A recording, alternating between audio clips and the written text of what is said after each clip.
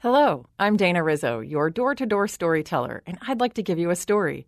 This story is called The Pea and the Princess by Kelsey McIntyre.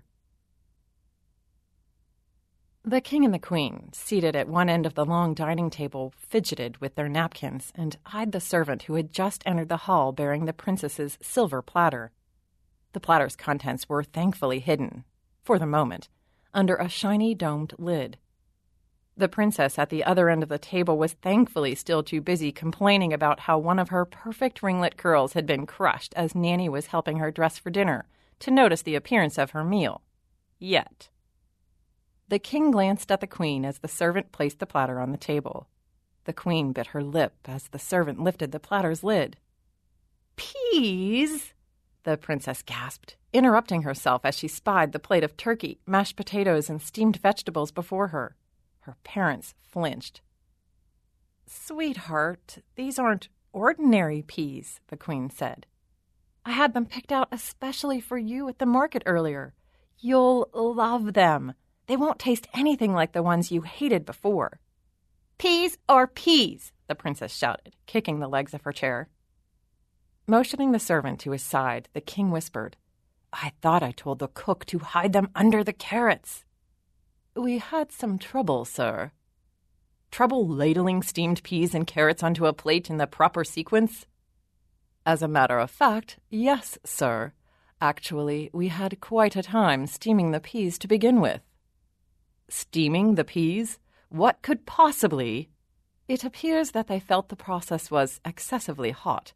The cook contrived to knock them to the bottom of the pot with a wooden spoon whenever they tried to jump out. And one of the maids came in very handy with a dish towel during a few of the more suspenseful moments, but we eventually subdued them. Regarding the carrots, I'm afraid that even in a more sluggish state, the peas didn't appreciate being smothered, and threatened to roll into the mashed potatoes if we didn't allow them to lie on top of the other vegetables. Given the circumstances, I hope we made the right decision, your lordship." The king quickly nodded and tugged his beard so that he wouldn't appear bewildered in front of the staff.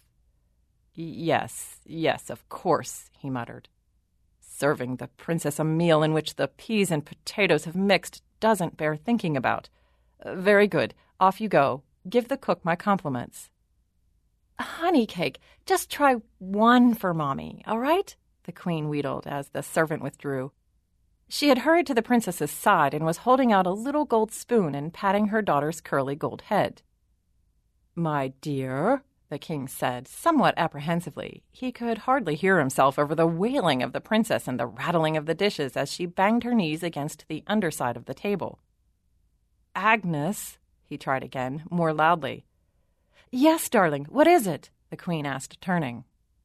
"Those are just regular peas that you bought, aren't they?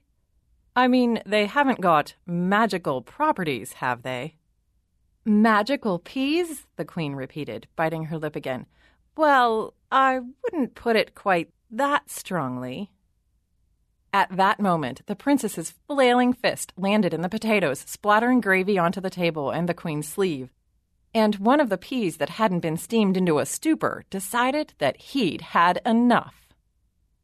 "I've never been so insulted in all my life!" he screamed in a voice as thin as a needle. With a rolling start, he leapt off the plate and into the princess's lap. "Yuck! One of them fell on me!" the princess shrieked and pushed her chair back from the table violently to try to get it off without touching it. "How dare you!" the pea fumed, bouncing from her lap to her shoulders so that he could shout in her ear. "Do you expect me to lie on your plate for all eternity, waiting for you to consume me while you call me names? Think again!" "Yuck, you say. Disgusting, you say. Well, let me tell you, the feeling is mutual." And using one of her golden ringlets as a rope, he swung out and dropped to the floor. "What was that?" the princess said, spinning around in her chair to find the owner of the voice. The king and queen had both heard it as well, since the princess had stopped her racket while the pea was shouting at her. "I think it must be the pea," the queen exclaimed, pointing. The king stood up with a clatter.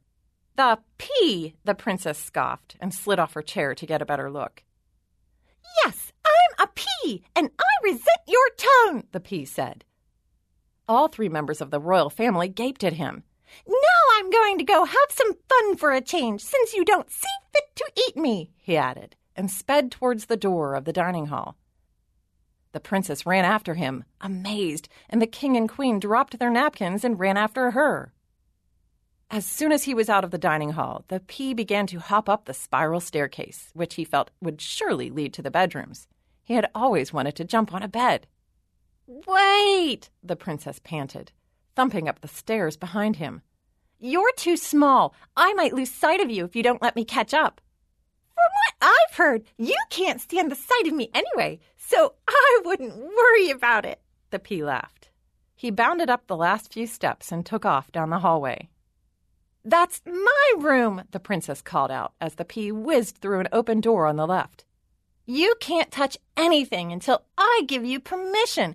If you wait for me, then we can play together." But the pea had already sprung onto the bed, which was 3 mattresses high and mounted in feather pillows. "Yippee!" he chortled. "I can stick to the ceiling!"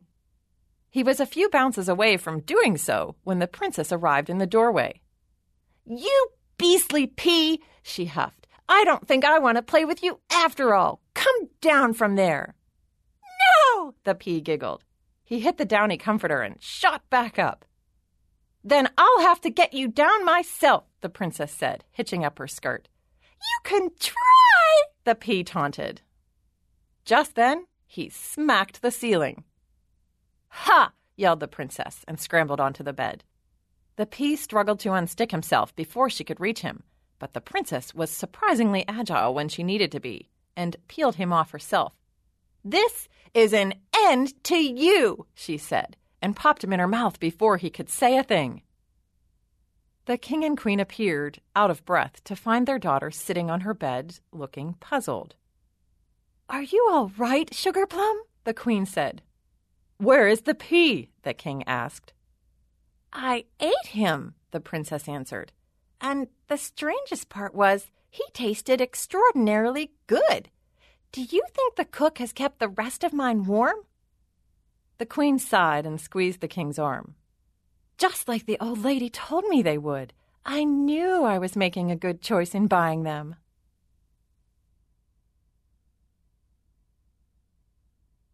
You just listened to The Pea and the Princess by Kelsey McIntyre, read to you by your door-to-door storyteller, Dana Rizzo. Thank you for listening. Used by We Are One Body Audio Theater with the permission of the licensor, granted under a copyrighted license agreement. A production of We Are One Body Audio Theater.